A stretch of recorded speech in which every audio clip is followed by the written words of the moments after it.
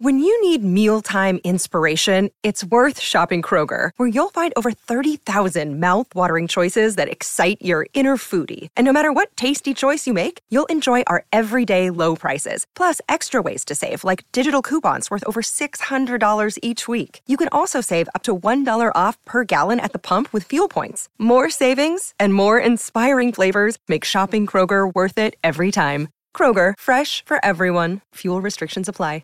Another day is here, and you're ready for it. What to wear? Check. Breakfast, lunch, and dinner? Check. Planning for what's next and how to save for it? That's where Bank of America can help. For your financial to-dos, Bank of America has experts ready to help get you closer to your goals.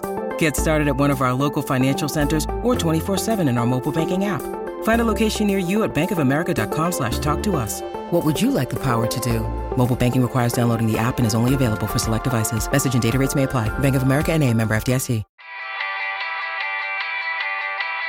Welcome back to the Nassaumen Hockey Podcast. John Zella, James Nichols. We're here on Valentine's Day, and I have to admit, for some reason, I was very grumpy today, especially towards the end of the day, and for no particular reason. And a nice dinner saved me, because I was gonna let all the grumpiness out on the Islanders. We have a lot of reason to be grumpy about the Islanders. And I was like, you know what, we're gonna record. I'm just gonna get it off my chest. I'm much calmer now. Okay. So What I'm did not. you eat? I made shakshuka. I don't know if it's like a Mediterranean. Have you had Bless that you. before? What? Yes, thank you. It's like peppers and onions and tomatoes, and you kind of like stew it together with cumin and paprika and stuff. Okay. And then you crack eggs on top, and then put it in the oven, and they kind of like poach in the mixture. Very Um, interesting. and then you just have I made some bread, and you just dip it right in, and there's like the runny kind of fried egg style thing, and it's I don't know, we haven't had it in a while. It's a nice like Valentine's Day sharing kind of deal, and so I feel better.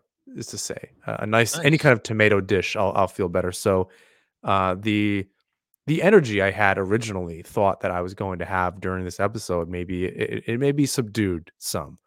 Um, we're gonna go over. We've had a little an extended All-Star break, and by all accounts, so have the Islanders. Uh, it seems like they just have not fully returned with any general consistency. Um, the Patrick Waugh effect comes and back and forth. You start to see this team changing, and we talked about that in our last episode before the All-Star break, and then it just disappears. It's really a Jekyll and Hyde kind of thing. Um, I think I want to start there with the Waugh effect. Are they a better team overall? Are you seeing that they're a better team overall, or just not as bad as they were under Lambert? And then the second question is, are you starting to see that it maybe wasn't all Lambert's fault? Like he definitely didn't help, but Well, that it's not it wasn't as much of his fault as we thought. Maybe it's a better question. I'm starting to. I knew this question was coming. Um, I don't sit here and say to myself, this team is not better. I certainly think they are. I just also know that they built a habit for a year and a half under Lambert that they are struggling to get rid of. It's like, what's Wa been around for? Has it even been a month yet? So It's like 25 days, and something like that.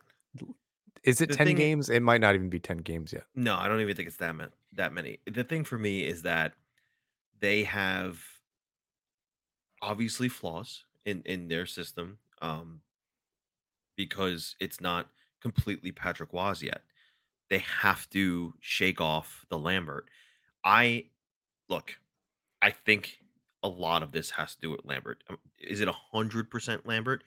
Probably not. I don't think it ever was, but I still firmly believe that the coaching change was necessary. I do think that Watt is making them a better team because, like, even in their losses, I think they just look better. It might be frustrating, but I do. I think they look better. So, I um, agree with that. What was what were the habits, I think, or you mentioned habits. What are the habits that you're just, you know, like, not able to step on the gas when necessary, some lazy turnovers, things like that where, it didn't it Lambert didn't really push the button and get them going. I haven't seen I haven't really seen Patrick Waugh send a message yet.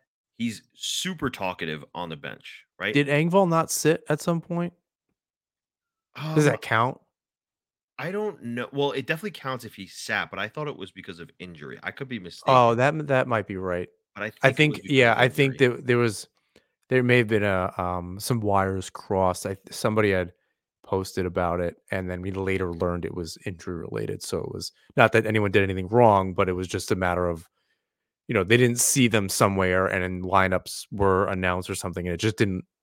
Not everything lined up correctly. Yeah. Um, So what I think we have here is, they're still learning a new system, right? The new coach just came in.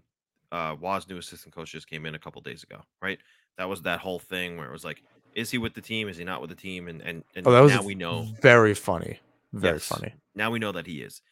Then there was footage of, what it was like at the practice, them being very intricate on this new defensive structure that they're going to be working with, and how it's consistent puck pressure, complete in your face hockey, something completely new than what they were doing before. It was just offense, push the puck up the ice, push, push, push, go, go, go. Oh, we lost the puck and we don't know how to play defense. Like, it's not like that. Um, I think that there's just been a lot of moving parts. I don't think that anybody should be sitting here and saying the coaching change isn't working. This team is bad. I think that they're just a team that, remains flawed, right? They need another scorer, probably, another top six forward, let's say. Um, Maybe a defenseman. Maybe they need a defenseman, although they're pretty much healthy now, right? I think Bortuzzo's coming back. I don't think anybody else is injured at this point, if I'm not He's mistaken. he's the one I think they're waiting on, and then that's a question of, who's coming out of the lineup, and Yeah. I think I want to get to some lineup questions and some different things, especially buying or selling. I definitely want to get to that Yeah. in So a little bit. all this is just a long-winded way of saying I think that they're just still learning. Again, in their losses, I still think they look better. I think some of their losses have even looked better than some of their wins under Lambert. They're a transitioning hockey team. They're going from, one system to the next, and, like, look, no doubt in my mind, and I texted this to you a couple days ago. Like, the things that Patrick Waugh has implemented, you're already seeing that drawing out the superstar in Matthew Barzell. Like, maybe a little bit of that has to do with the All-Star game bump. He went to the All-Star game and was surrounded by all that talent, and um, you know, was really actually up there in the skills competition. He almost won, so maybe a little bit of it has to do with that. Like, hey, look, I'm right there with those guys. But, you know, Patrick Waugh also bumped him 5 minutes a game. Here's 5 extra minutes. Go out there and do your thing. Oh, and go do it with Bo Horvat, by the way. So I think that they're just a team that is figuring out a new way to play. And Is in it their losses, they look better than they used to, even in some of their wins. that I definitely agree with.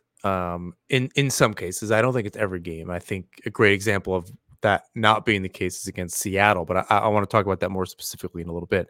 I think what's interesting is, yes, I think the in your face, a little bit more energy approach to just their game in general, specifically in the defensive zone, is spot on. I agree. I definitely agree. It's what I think is really funny though is it's not so much, right? There's only so much that he can do in a short period of time. They're in the middle of the season. You can't implement anything brand new, you know, a lot of brand new things. I think the funny part is he's pretty much coming in and saying, "Hey, be better, idiots." Like, I don't think he's sitting there and saying, like, again, the breakouts, and that's one of those things I'm paying attention to, because they said they were focusing on that in practices. I'm noticing that more in games, that the puck is getting out of the zone much, much quicker than it was. The turnovers, maybe notwithstanding, but some of those are like, Dobson was out for 3 minutes and was gift wrapping the puck to Seattle last night, and just kind of like random other things. But overall, I'm seeing a much cleaner breakout. And that's not really the most exciting thing, but it is when the puck is moving very quickly at that point through the neutral zone. And you're not even thinking about the puck in your own zone anymore. And so it's easy to kind of overlook that, but maybe it's having coached before and focused on that, and then just essentially just getting the puck to the neutral zone and then pushing forward. You kind of don't want to notice it. But as I said, it was something that they were focusing on in practices when Wah first got there, and he had mentioned that.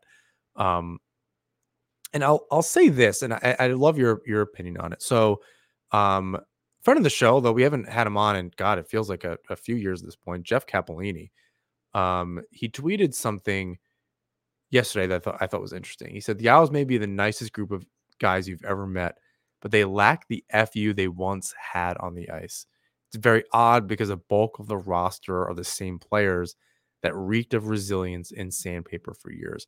I think, but the only thing I want to add to that, or rebut slightly before I get your take on it, is the roster actually has changed considerably. I know it's easy to think that because there's a core that's kind of been there for so long.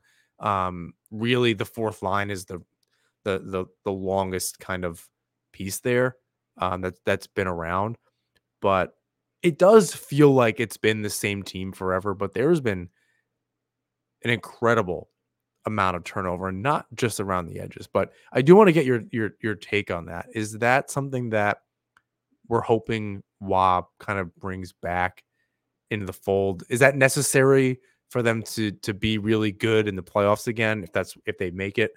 Yeah, just your general kind of take on that. Well, they're definitely going to need sandpaper in the playoffs. I mean, it's the playoffs. That's what every team needs, quite frankly. I don't know if you can name, a team over the past 10 years or ever really that hasn't won without a little bit of it, right? Name one purely skilled team that didn't also, just grind you down. Yeah, but do they have it? They have that ability? They listen, so long as Martin Zizekas and Clutterbuck are on the roster, I I'd be interested to see if they can turn it on in the playoffs. They are not doing that now, right? It's or as effectively, I should say. I mean, I don't think at all. I'm not seeing them have the same type of energy and tenacity.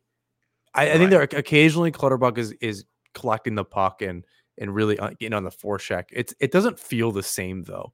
What you Right. see some success, it just doesn't feel the same. Now, if they're not going to be that way, who is going to be that way? You can look at Peugeot, you can look at Fashing, you can look at, you know, Paul Mary plays with a little bit of that in his game and adds to the scoring. Brock Nelson definitely plays with that in his game, adds the scoring. Um, Oliver Wahlstrom, still don't know what the fuck he is. He's just, is he gonna adapt? Is he gonna, turn into a bottom six grinder, or is he going to just forever be this black abyss that we don't know what the hell he is because he just can't figure it out? I'll give Wah credit here. He's at least keeping him in the lineup to see what he Yes, is. I that's I true. think that's if there's a silver lining in the kind of the, all right, once and for all, we're going to see what you are. You have to give him consistency. He's really not had that in his career between injuries Yeah. or this or whatever. Throw him in there and see what you got, kid. Yeah, no, I definitely agree with that. Quick aside, sorry, I didn't realize that they don't play again until the Stadium Series game. That Yeah, is this is a weird 1 game week. they've played between 1 and 3 more games than some of the teams around them. So this is a really white knuckle week, I think, for Islanders and their fans, because They've already have some distance between them and the wild card. You have teams around you then playing and catching up in some of those games. So you're really hoping teams like the Devils, who I think won last night, don't win maybe the rest of their games this week, or Toronto also won the other night, or Detroit managed to get a point or two this week already. So it's not a great week for the Islanders, having lost that Seattle game. They really didn't put any pressure on the teams around them. So the last week of games, or the games in between the All-Star break, and now I think there's only really been 4 or 5 of them. Like I said earlier, real Jekyll and Hyde situation. Um, I wanna kind of split this up in the last 4 games, into 2 chunks. There was the Leafs game and the Tampa game. Then there was Calgary and Seattle. How these teams are playing, how this team is playing so differently. They come out. Yeah. I thought that was a really solid, just actually entertaining overall. Both teams were good against the Leafs. Then they managed to actually take that emotion and carry it over to another game. And they stomp Tampa Yeah. into the ground. And again, both of those teams, you love to see them win against them. It's perfect. What did you see overall? Maybe not so many specifics from either one of those games. What did you see in those 2 games that gave you a little bit of like positive energy around the team? Obviously, they won, so that helps. But what were the things in those games that give you a little bit of hope? And maybe it's a better question. Well, I saw a team that, matched the pace. They were playing super fast, super decisive, and really dominated the puck in all 3 zones. Um, I'll probably credit Patrick Waugh with that. He really pushed the pace and made sure to, get them on their horse and have them prepared to play a game against 2 formidable opponents who are in playoff position and have had success. Well, the Lightning have had success for years, and the highly skilled regular season Toronto Maple Leafs. Um, that's what I saw in those 2 games. Just consistent puck pressure, always making sure to be on the puck, whether it's on their stick or not. Really in your face game, which is interesting given the fact that we just talked about how, the fourth line is a shell of itself and they're not really doing what they used to. But it's not so much in physicality as much as it is in, you know, sticks on pucks and forcing turnovers instead of throwing the body and really grinding down the opponent. It was just a lot of getting separating the puck from the opponent's stick and curating that defense into offense and pushing it the other way. Now, if we want to talk about the next 2 games, Well, I want to add a little bit to that. I think that's everything that we've seen from this team since Wall's taken over. That's been positive. They were able to do it for 2 games in a row. So there was a glimpse of consistency there. I thought that the Leafs game was great. I obviously everyone loved the end when um, they're quite literally, really giving it to Tavares there and pounding him into the ice at the end of the game. Some of that grit, some of that tenacity, they seem to get up for that game against the Leafs, who they won 3 times this year against. They're getting up emotionally for that. They need to find, it seems, they'll get up for Tampa Bay, right? They'll get up for the Leafs. They need to find that gear emotionally every game, or at least with some consistency. They need to go out there, to Jeff's point, with a little bit of attitude, a little bit of a chip on their shoulder, and leave it on the ice. You're really not. I think if you asked why that question, is it a matter of just this team not playing and leaving it all out on the ice every single game? They're not playing with that emotion, not playing with that desperation, frankly. Something I said a month ago. They're in a second going to be on the outside looking in. This is a team that was second in the Metro by the I don't even know. If you believe in it, the grace of God, something put them in that position 2 months ago, before Christmas, certainly. And that was under Lambert. And it was a team you're just like, how are they doing this? They are just like picking up points and teams are just giving it to them. And now they're, I think a segue into the second two games. Then you're seeing the real negative side to this team against Calgary and Seattle. So I'll hand it back to you and the things that you saw in those games that, again, the opposite and really the failings of the players. Yeah, so again, in a game against Calgary, I saw a team that outmatched the Islanders a little bit physically, which is really strange. Now that I'm saying it out loud, like we're not used to that kind of thing. But I think that's Jeff's point, right? It's like a team, whether it's the actual roster players or not, we were used to them being the bully on the ice. yeah, and I think too that the Flames have a little bit of a boost here in the sense that they got some clarity and some guys that were traded away, Elias Lindholm, and they got back, this player in Andre Kuzmenko who wasn't working out in Vancouver, but really just needed maybe a fresh start, and right away started working out well for the Flames. And they play a heavy game. They play a heavy game, and perhaps the system that Wah has put in place for the Islanders to utilize now is maybe a bit of a mismatch for the style of game that the Devils, the Flames play, the style of game that the Kraken play. Just because, again, this is really their first test of each team they face for the first time. It's a test on their new system. So they're not really figuring out on the fly how to adjust quite yet. But I really think more or less that's just what we saw is just two teams who play a heavier game. Um, that kind of just overpowered the Islanders there. I mean, look, the game against the Kraken was better than the one against the Flames, right? The Flames kind of just toyed with the Islanders there.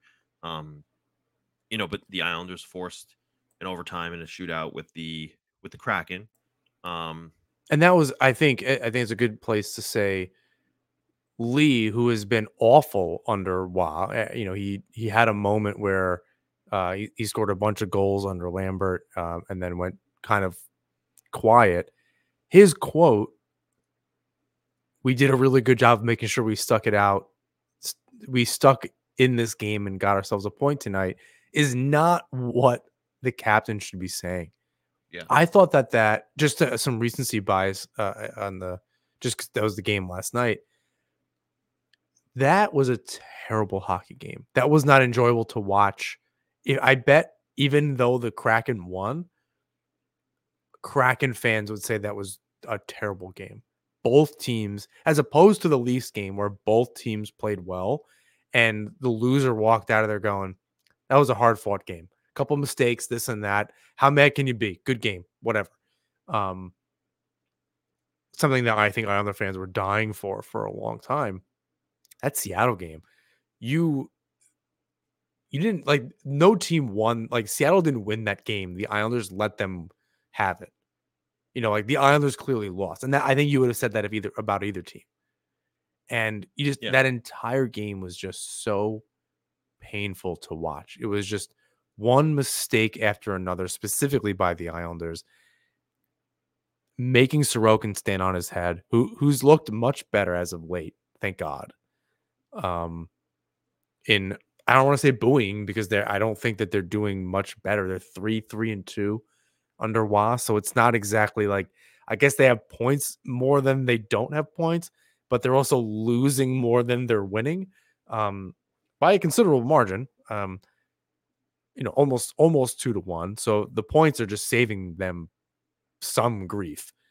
I thought that Seattle game was terrible, hard to watch on both ends of the ice. Not to mention they get stuck in their own zone. Then Dobson's coughing up the puck. They can't score on a 4-minute power play and a double minor after Pajot got a high stick. Just like a lot of power play chances, nothing to show for it other than the Palmieri goal. Was that the first one of the game? Was that in the power play? yes, that was. So they were 1 for like 4, and one including a double minor. I don't know how, and the reaction from Wa, frankly, at today's practice was bag skate at the end. They absolutely deserve that. Yeah. That looked like a little of the saltiness coming out. Maybe I'm hungry again. I didn't eat enough, but it's stuff that that was really what was getting at me. Was I just like, I watched this game and I was excited. I love a Tuesday game for some reason. I'm into my week. I like to make a meal, sit down, have a little bit of time. I make it I've gotten used to that. It's been a very like a thing over the last number of years, and I look forward to that in my week. And then we do the podcast the next day, or we did it the day before, or whatever. And just like I feel like they ruined my day, like they do anyway when they lose, but they just like ruined this ritual that I have with them. And it's like hockey night in Canada, but just me on a Tuesday on the couch. And I just feel like I was like, well, why? Imagine going to that game. Imagine spending money and going to that. I would have been so mad. That was a terrible game. What else did you get from the last 2 games? Really not too much. That was really it. It was Yeah, just a nothing to team show. who, right, there was nothing to show. And it was a team who couldn't adjust and was overwhelmed by the heavier game. And again, that's not me saying that, Wah couldn't adjust. That was me saying that, I think they're just still in the assessment phase. Like, we're assessing what we are. I know it's tough to say and hear that on February 14th, and the playoffs are around the corner. The trade deadline is less than a month away, but these things don't happen overnight, if we were 3 or 4 months into Wah's tenure, I would say it's completely unacceptable. But I think that they're still trying to figure out, exactly how to play the way Wah. And how do you say the new assistant coach's name? I heard someone say it. Benoit. I can't remember how to say it. I'm going to try. It's not what it looks like. I'll say that. So I don't know that that's going to help. I am trying to picture it in my head. I don't know that that's going to be very helpful. Is it Benoit Duraurier? Yes, it's or that's at least very close. Okay. So again, Good they for have you. this. Thank you. It's like I do this. You could barely speak English, so I'm surprised you were Kiss every once in a while. this New York accent goodbye in a couple weeks. Um, Well, you'll be so drinking the clean water finally, so it'll be whatever that Staten Island garbage water. yeah, no more garbage water. You'll have you'll have the poison water from New Jersey instead. So that might be a lateral move. I'm just screwed in any direction in this tri-state area. That's probably mostly true. Suffice to say, again, I think that the Wah's here with his new assistant. More recently, it was like a trickle effect. Like Wah started, and then his assistant came in. That whole thing happened. Some things. It's still new. It's still new, and they're figuring out this thing along the way. You've seen some really good things. I think the biggest takeaway from the sample size of games that they've had under Patrick Waugh, and try this one more time. I gotta read it. I clicked away from it. I don't even know where it went. Patrick Waugh's assistant is, although the results aren't popping off the page, I think the team that you're seeing in both the wins and losses is just better. We know hockey games move fast, but with DraftKings Sportsbook, an official sports betting partner of the NHL, you can score faster than anything happening on the ice. This week, new customers can bet $5 and get $200 instantly in bonus bets.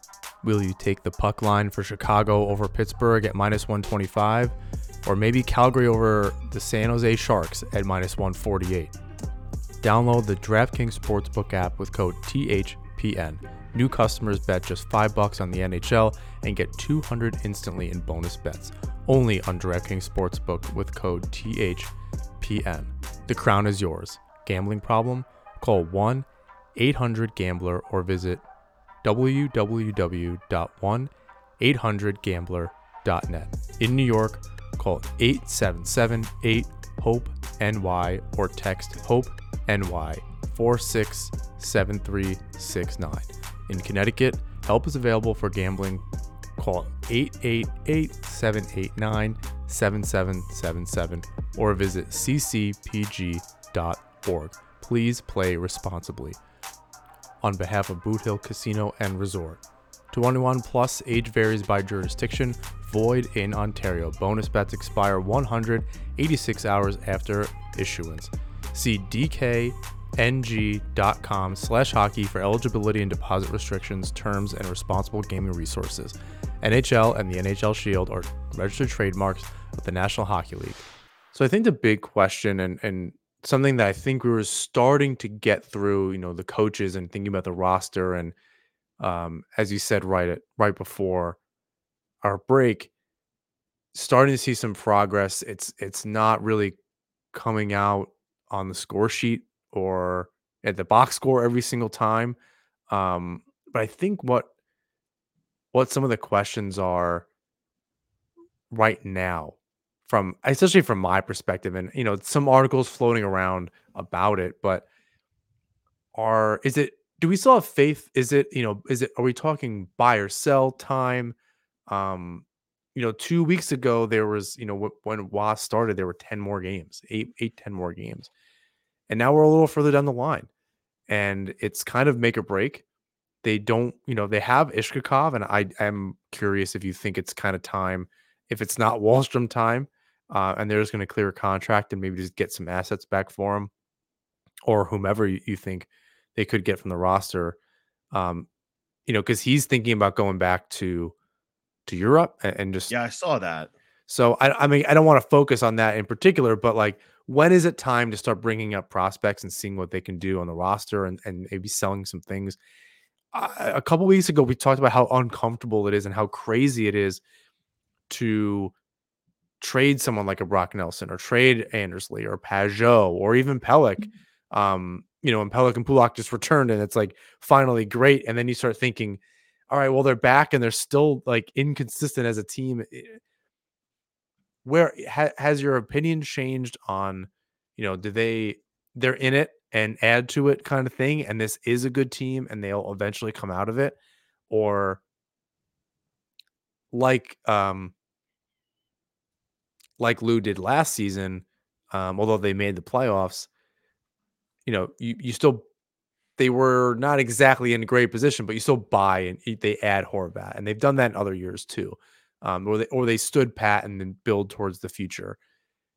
Where do you stand on that? I know that was a lot, but like, buy or sell, where's the team right now? It's a good question. I don't see them selling. Oh, I don't see it. I think that would be a very short podcast if you went with like, well, what's Lou gonna do? It's like, well, not this and not that. And Patrick Waugh, great. See you Yeah. later. Well, the fact of the matter is that like the answer hasn't changed only because they're in the same position that they were before Patrick Waugh. It has everything to do with the contracts and nothing to do with the guy behind the bench. The guy behind the bench is just going to hopefully make them better, with the parts that they have, but they absolutely aren't going to sell anything. Like, look, if they're going to trade Brock Nelson, it's not happening at the deadline. It's going to happen in the summer. I doubt that they do it. But that's when it happens. They're only 3 points out. Now, they don't have games in hand. That's the problem, right? But they only play one game this week. So between, until Sunday, just taking a look at the Penguins are playing right now. Devils play again tomorrow. The Rangers play again tomorrow. Yeah, like I said earlier, everyone's catching up. So they have this space and they shot themselves in the foot by losing the game to Seattle. Correct. So they're only 3 points out, man. I don't see why they can't buy. Now, are they going to sell everything? Look, they have nothing to sell anyway. But I don't see why they wouldn't add, or at least, and in this case, it makes sense, stand pat, because in the summer you reassess and say, I didn't sell my assets because now I have something to work with, the little bit that they do. And maybe that is an Iskakov, who knows? But um, I think that at the very least they stand pat. If they do anything more, it's buy. Unless someone comes in and knocks their socks off with something like, hey, we'll give you this grade A prospect and a high draft pick, which is the going rate for a scoring center. Maybe a little more. Look at the Lindholm trade, right? They got Kuzmenko in return. Um, then you consider it. But I don't know. I don't feel like anyone's coming on to Lou's doorstep and knocking his socks off with an extravagant deal. Now, if he does, color me surprised. That'd be, I would, yeah, you have to do that. But I don't see that happening, nor do I see them selling off parts just to rebuild. There's no rebuild happening in the Lou Lamoriello era. There's just not. And not in the Patrick Waugh era either. He didn't sign up for a rebuild. He signed up to win hockey games, and he said it from the get go: playoff hockey from here on out. And despite the record, he's doing his damn best to make sure that they are playing that way. So, um, I believe somehow, some way, they will add. I agree. No rebuilds in the Lamoriello era, and I'll say this, and just really quickly, the Islanders are on a 50. They're 57 points through 53 games, according to Ethan Sears, is their exact same pace as last season. I don't know if that's supposed to make me feel good or bad. I don't think he had any intention either way, but it doesn't make me feel good. Mid playoffs. Yeah, but that sucked. Like, they got their asses kicked.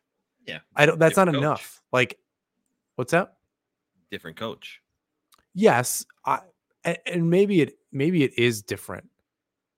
Maybe that is different. I think in the buy or sell conversation, I think about the Rangers a couple years ago, how they were just like, we're not good enough, but we're gonna be, whatever that letter was, and which was kind of a weird move for a hockey team. I don't know if other sports, I don't know if that had happened in any other major sports, but seeing that from a hockey team and then seeing where they are now, and they still have a lot of good players that I think were on the team at that point, and they built around them.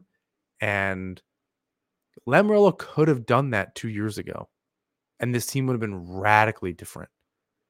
Instead, he kind of like dripped and let things kind of fall here and there, like Bailey or Bavillier or any number of things. Like, it just took, and doubling down on some players like that. Engvall contract looks awful now. That looked great at the start. That looks fucking terrible. Palmieri is hanging on by the skin of his fucking teeth.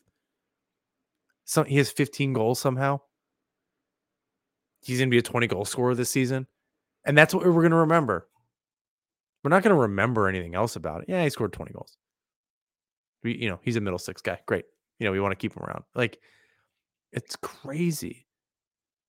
And then you get, so you're not going to go the Rangers route. You're not going to rebuild in the Lamoriello era, which he could have done at literally any point. I'm glad he didn't let the Tampa Bay Lightning break him. Like, the Vancouver Canucks were broken by the Boston Bruins in 2011, or any one of those teams that had kind of lost in recent Stanley Cup history. They were just broken, and everyone tried to be those other teams, and Lamoriello didn't buy into that. I'm happy he didn't just blow things up after back-to-back conference final losses. However, you had to do more than this, and you're seeing the consequences of that now. Again, maybe I don't expect them to do what the Rangers did, but maybe more. So now we're at this point, and I don't really know what's worth it and what's not. We've seen them stand pat. We've seen them do something crazy and get Bo Horvat. it hasn't really moved the needle. Like, they keep adding seemingly, right? Even just getting players back, Pulak and Pelech and, um, so on and so forth. But it's I don't really know where they go from here. Some of the Engvall and Lee are terrible right now. Nelson has slowed down considerably. There's just not really the players there just aren't doing it. So I'm not really sure where to go, frankly. It's odd. Well, what I think they need to do is, they need to add not just if they do happen to make a trade by the deadline, it would have to be a strategic trade in the sense that this is a guy for now, but also for later. And, he would be around for, the tenure of Horvat and Barzell. Like, there's only one way to upgrade this team right now, sans a depth defenseman and maybe a bottom six forward who um isn't afraid to throw the body, but is also a really good checking defensive forward. They need a top six scorer. We've been talking about this for years. I'm over it. Get yourselves, it doesn't matter what side, a left winger. Your options on wing are doubled as opposed to another team with this need, because Barzell can do both. You have Horvat in the middle, you have Barzell on either side, and now you can go out and get anybody on the wing because Barzell can do both. He's fine doing the right wing. He said he's more comfortable doing the left wing, but if need be, which is where he's been because they've been playing him with Lee, he'll play on the left or he'll play on the right. Your options are doubled. You could have got Kuzmenko. They didn't do it. Now, granted, he didn't look great. Okay. Where do you pivot? I mean, you look at some of the bottom teams in the league, like, I don't know, Ottawa, right? Do they have something that they could sell? Or you look at the Kraken, who's somebody on that team who we know had good chemistry with Barzell. You look at Well, he hasn't been great, and we talked about Eberle. It was in a Staple yeah, article. I I don't think, not to kind of derail your train of thought here, but I think it's a question of, is it worth it? Right? I don't think there's a question of like, are there options out there and how you make it work with the cap and this and that. But is it worth it from an asset standpoint? Again, Ishkakov being, and maybe Dufour, um, McLean had a good showing with the Islanders. I don't know that that's enough to say he's kind of ready to go. Certainly in a bottom six role, like if a Pajot isn't back this summer, half the problem is that the team is mostly made up of no trade or modified no trade clauses. Like anyone that you would want to move with significant dollars to open up space to bring somebody in has a no trade. So it's really difficult. And that includes half the D and half the offense. So I think the question is like, are you willing again to give up assets to even be better long term? And that was the idea with Engvall, right? Horvat is an example of how it works. Engvall is an example of how that is not working. yeah. So do you roll the dice again? And can you get a top three forward, right? You're not talking about top six. And Engvall was probably not it, despite having a great showing last season and just playing, and really the beginning part of this year. You're like, oh, I remember why this line was together. And then he has been an absolute ghost. Yeah. Palmieri is playing better, like especially under Wah. His underlying numbers have been much better. But even still, that line is not producing regularly enough to be like they should be a third line. It's gonna come down to the Islanders needing to, trade away a guy like Wallstrom in a package with, you know, He's not worth a anything. What's he worth? he's worth the most out of anyone that they have that's tradable. You're not trading. I mean, look, maybe you trade Zizekas. Maybe another team is Oof. willing to take on that contract. I doubt it, but if somebody is, maybe you trade Zizekas because then you could argue that his value on the trade market is more than Wallstrom's. But I doubt anybody's taking that contract. Yeah, no Maybe one's taking so, the contract, and he's not the problem. You need to just no, play him less. he's not. Maybe somebody takes a flyer on young Simone Holmstrom. Maybe Oh my god, that I did not expect you to say that. Absolutely not. no, I doubt it. That's my. But you said like he's not worth anything. That's my point. Well, Like Holmstrom, like at least he was. I don't know about anymore. He's been cold lately too. yeah, but again, this is my point, right? Of anybody who that they can trade, Wallstrom has the highest ceiling. He's still just 22, so you know we've seen players in this league turn it around later in their career. Look at Tage Thompson, and I'm not saying that Well, Oliver he's been Wallstrom is cold. Tage Thompson, but yeah, but again, it's a year. The year after he broke out, other people learned how to play him. Give him some time to. And the Sabres aren't playing immaculate either. They're Well, yeah, they're largely also not. horseshit. Yeah, they're not great. So look, he's young. He was a high draft pick before. All teams take flyers on guys who maybe just need a change in scenery. It doesn't always work out, but him along with your first round draft pick and another prospect.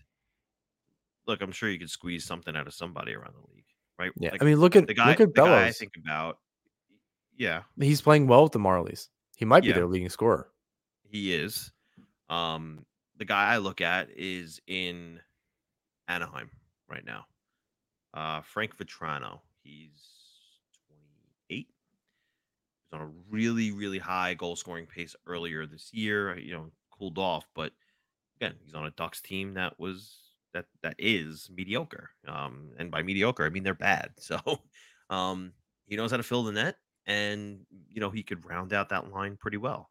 It's not gonna break the bank, and it might be affordable. What does he even? What does he make? I don't. He makes I think for me, I don't want to. I don't want to go for a player, or rather, I would rather Lamoriello not go for a player that is anything short of a sure thing. Like Horvat was a sure thing. yeah, I I think get that. going for Vetrano is like, yeah, it could work. It's a lot like an Engvall. It could work in the Islanders system, and maybe it's this, Well, and then it did, and then now it's not, and it could again. But I think Vetrano's a three-time 20-goal scorer. there's something there. He's not a top three forward. He's not a again. We're not talking about top six. We're talking about a top line forward that is seamless in with Horvat and Barzell. Not that it won't be Okay. a period of time that'll take getting used to, the three of them together, but someone that's almost money in the bank. So then, do you know who the Islanders have to turn to Ghostbusters. after the Ghostbusters?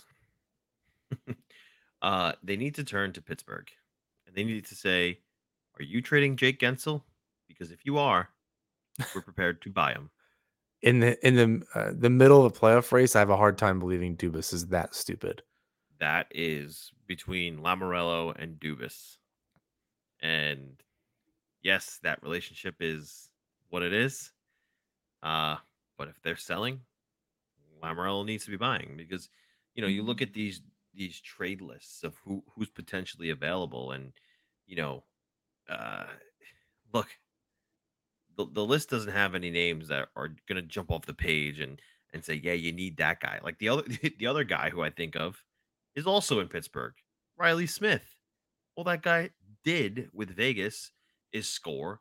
It's not really working great in Pittsburgh, but maybe that's more reason for them to be able to buy low on him potentially. But I think the Penguins would just jack up that price in potentially, division in the middle of a race against each other. It's not like Pittsburgh's out of it.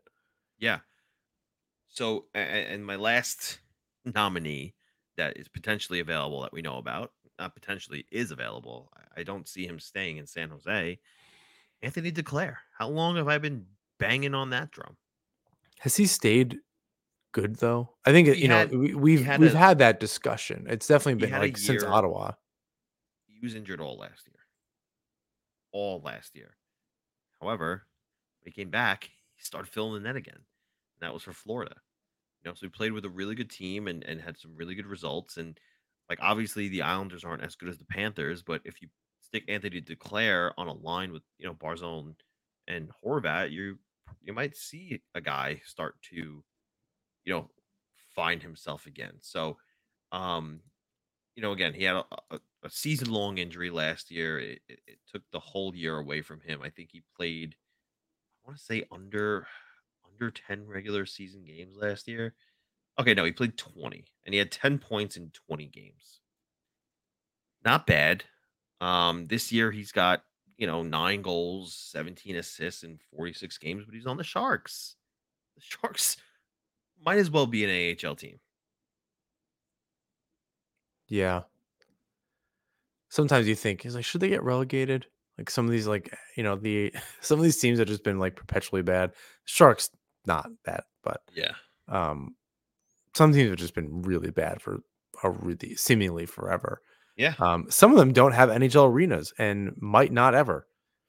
At least not this franchise. Talking to you, Arizona. Um, yeah, I'm interested to see what happens. I don't really know. I think I can see some of what you're talking about. I'm a wait and see. I at this point, it's so murky to me. Like it just doesn't make sense. I don't see a way through how they make the playoffs. Do they buy or sell? Like I really don't have answers for that. Obviously I can't tell the future, but like I don't even have an opinion on it.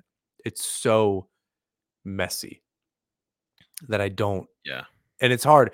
Obviously we're trying to do this and have a conversation about it, but it's really just difficult to see what the possibilities even are. You can talk about kind of anything. Anything can happen. They can go on a Yeah. 10-game rip. That's not crazy. And teams around them can lose and they'll wind up in third in the division again. And they hold on, and yeah, that would be fantastic. But I'm not exactly sure. I think it's tough. I think, and then I think I'd like to kind of wrap things up a little bit. I think what's difficult is Lamorello just doesn't see, for all of him saying this in so many words, he doesn't see the forest through the trees. He really, like, for as long term, I think, as he says he's thinking, you don't really see that with the actions. Again, you have a new coach. All right, this isn't your year, dude. Like, how do you not, even last year, Barzell gets hurt. All right, you did buy and you did add, but even in the offseason, like, you didn't, this is the team you went in with. You didn't know that? Like, you didn't have an inkling? You didn't see what some of the problems were? You had to wait a whole nother half a season to then get rid of the coach, to then learn that wasn't totally the problem? Well, Like, how do you not just kind of own that? And that goes again, this isn't, I know we're talking in terms of Lambert, and not to just go back a long time, but you can go back to our episodes during Barry Trotz's last season. I was not a fan of what was going on then. I didn't believe for a second um, that it was this road trip and then this. They're professionals. Figure it out. Your professionals figure it out. I don't want to fucking hear all these excuses. Do your fucking job. yeah, I get that.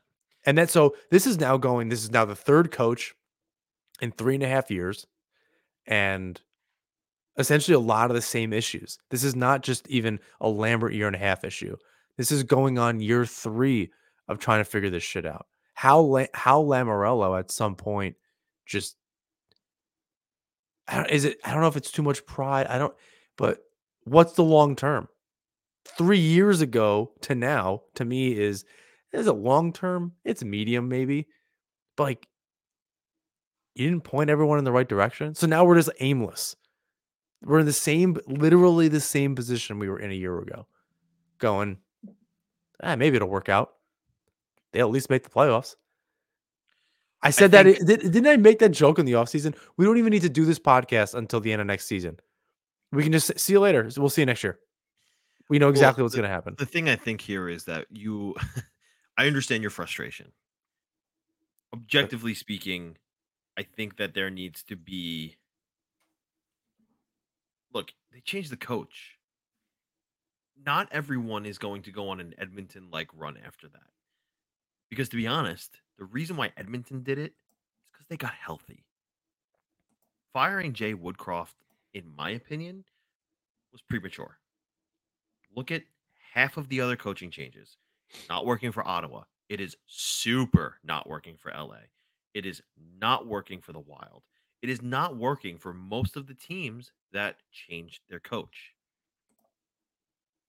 I think that the look to all of his discredit on how he constructed the roster, he made the right move in changing the coach for a guy who is going to light the fire under their asses. You've already seen it again, like to reach back to the beginning of the show. The Islanders are a better team even in their losses. Structurally, on the ice. Now he has to figure out how to add to the roster. He made the right move behind the bench, made the right move in hiring the guy who calls the shots. It's beyond our pay grade to figure out who to add.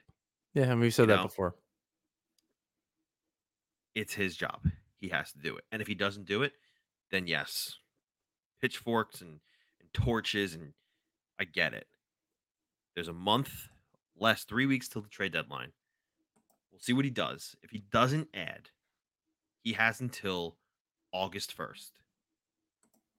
If he doesn't make a significant acquisition by August 1st, and again, let's see if they make the playoffs and how that goes and everything. But if he doesn't make a significant roster addition by August 1st in terms of a top six forward, sorry, buddy, your time is up. I think that's a good conclusion to that part of the show. Um, so I mentioned you the other day. Well, first, before we get to that, did you see the Stadium Series helmets that the Islanders have?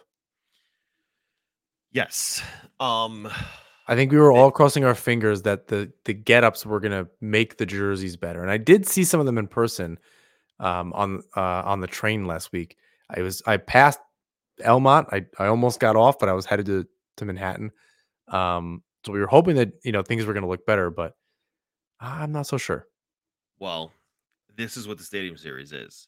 Every Stadium Series for like the past, I want to say 3 now. I think this will be the 4th, has had these giant logos on the helmet. The point of the big numbers and the logos on the helmets and stuff like that is to just make it all pop on the ice from a distance because you're sitting in a stadium. You're not sitting in an arena. Hundreds of thousands of seats instead of just a couple of, 20,000 at most. I think that's the reason. I don't super love it, but yeah. I do love the dark blue. The early Yeah. 2000s come through, and I think that was like the reverse retros from a few years ago. It Yeah. looked like the early 2000s. I'm into that. Just I'm sure it'll look. I think a hockey helmet's considerably smaller than a football helmet, and maybe that's a similar size logo to what's on a football helmet, so you can actually see it either on TV or at the stadium.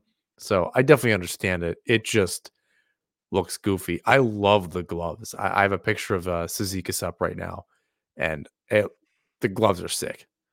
Um, I love it. I mean, I think I just like Bauer gloves kind of in general, but the coloring and the accents, it's very simple.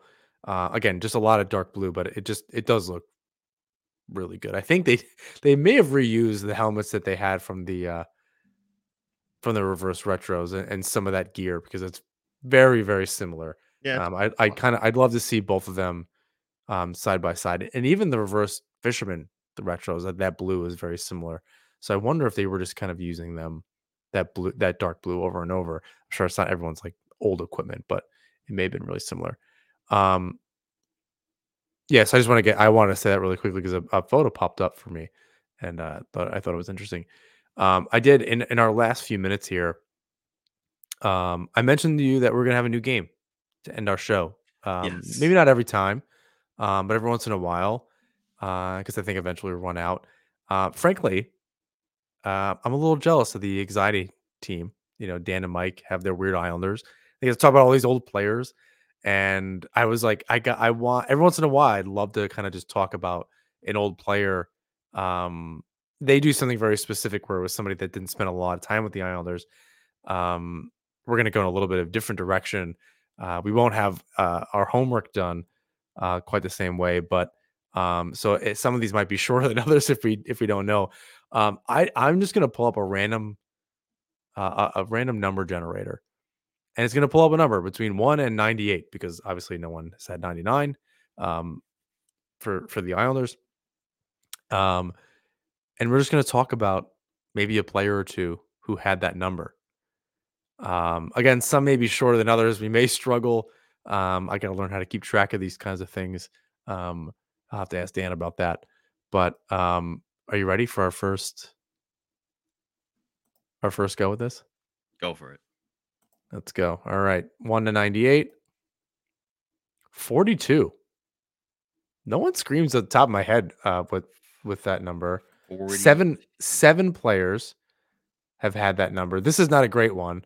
Well, Scott Mayfield for a long time had 42, and I think he switched at some point, according to Hockey Reference. I have that up right now. Cole Bardreau also had 42. His talk about a weird Islander. That's a free episode for. I'm sure it's on their list for Islanders anxiety. Um, and Thomas Hickey for a hot minute had 42. And okay, here's a good one. Dylan Reese. I was thinking for some reason Matt Donovan, but Dylan Reese. Matt Donovan would have been that. God, that is an episode and a half. That whole saga, not to like just totally ignore Dylan Reese here, but what a saga to end. We'll have to try. Hopefully, we can get to 42. Right? That was his number. Am I making that up? No, 46.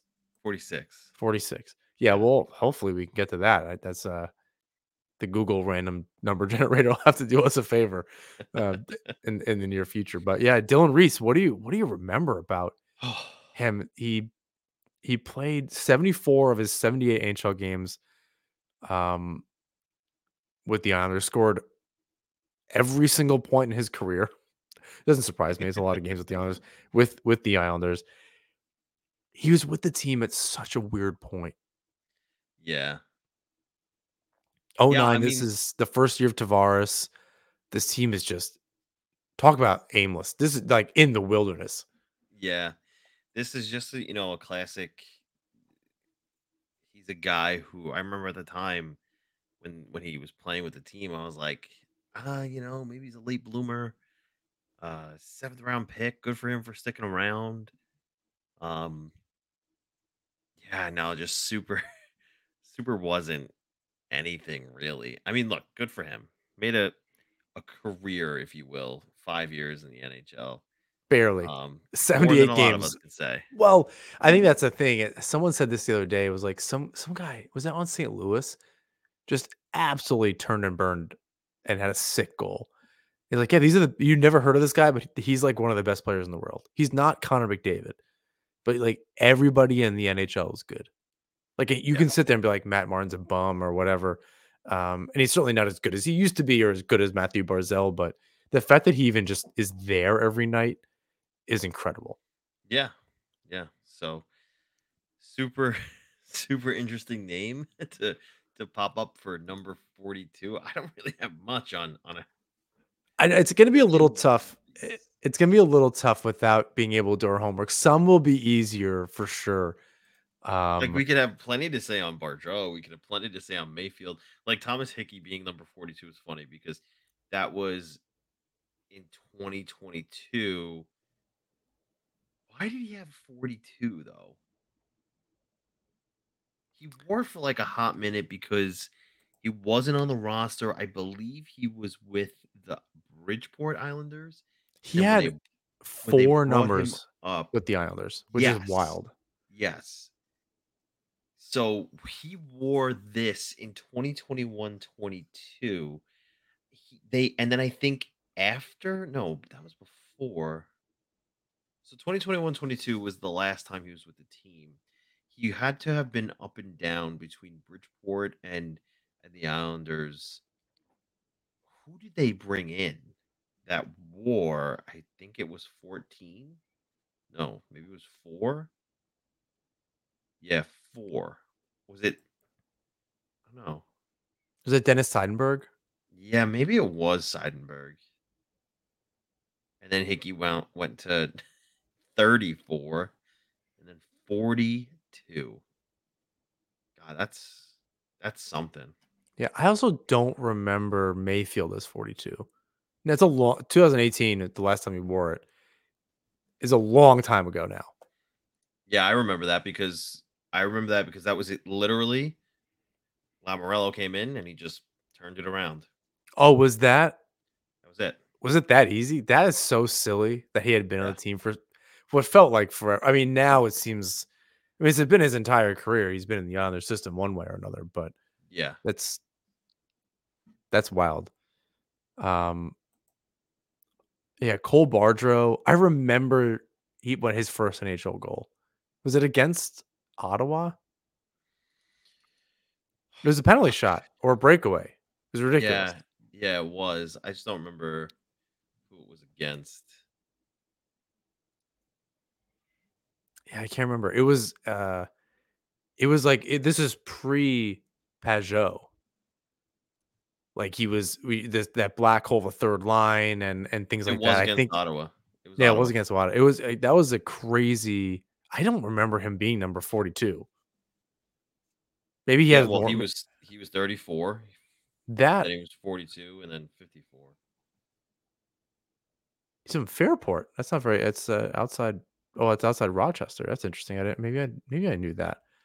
Played for Cornell. He was one of those players. I wanted him to work out the Islanders in case Cizikas wasn't around. Yeah, we called him Cizikas Light. I think that was the idea.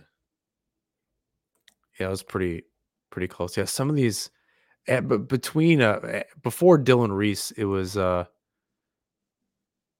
Sean Byram, early '90s, Dan Plante, um, played 159 games with the Islanders. Who freaking knew?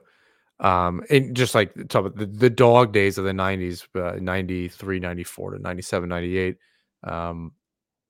Yeah, that could have been anybody on that on that Islanders team during that time. Very few players you actually remember from that period. Andre Vasilyev? Yeah, it's too close to Vasilevsky for me. Yeah, I'm looking at that like yikes. Um, yeah, mid 90s. Oh, 12 games. God, that's a perfect Weird Islander. No, sorry, 15 games. That's a perfect Weird Islander. I don't know anything about that guy. He played for the Utah Grizzlies, Long Beach Ice Dogs. That's incredible, and the Las Vegas Thunder. That's kind of crazy. I once saw a Ziggy Palffy Utah Grizzlies jersey on eBay. It was like $700. And of all like, oh, I want a Fisherman Palffy and this and that, that would have been the ultimate jersey as an Islander fan. There are like few things that I think would be better than that. I'm shocked that you don't have it. I was not spending $700. Every once in a while I feel like I see it on eBay. I don't know if people are just constantly selling it or it's never been sold. But wow, whoever that was around until he was playing in leagues until 0405. I guess that's a really long time. It's 20 years ago now. Never mind. That is not as close. That really just hurt my feelings. Having to think about all of that. All right, so you can let us know if the end of this show. That was a hard number. I think it started off strong. Yeah, it's like the early 90s. Like there's some of those guys that were around for like maybe even 100 games over the course of 4 years. Like I have no idea who they are. Even though I was a kid then, so I don't really remember. If it wasn't Brian McCabe and Eric Fischer, I don't remember, or Ziggy Palfy or something. Let us know what you think. Hopefully that segment will be better. We'll make it more fun. I'll mark down 42 and some of the players just in case there's too much overlap there. And some I'm sure if it was like 39 or something, would just go off on DiPietro for 40 minutes. So I'm so we'll save those, or again, we're just keep it at random, try to keep it fun. We got to do something different to make this interesting sometimes. When the honors like they're not doing anything different. All right, you ready to wrap this up here? Valentine's Day. Go for it. Please rate, review, subscribe wherever you listen or watch the show. You can follow us on Twitter, Instagram, Threads, YouTube at Nassaumen Hockey. You can find James' work at New Jersey Hockey Now. In the fourth period, you can tell I haven't done this in a while, but James, bring us home. Until next time, enjoy the Stadium Series. It'll be fun.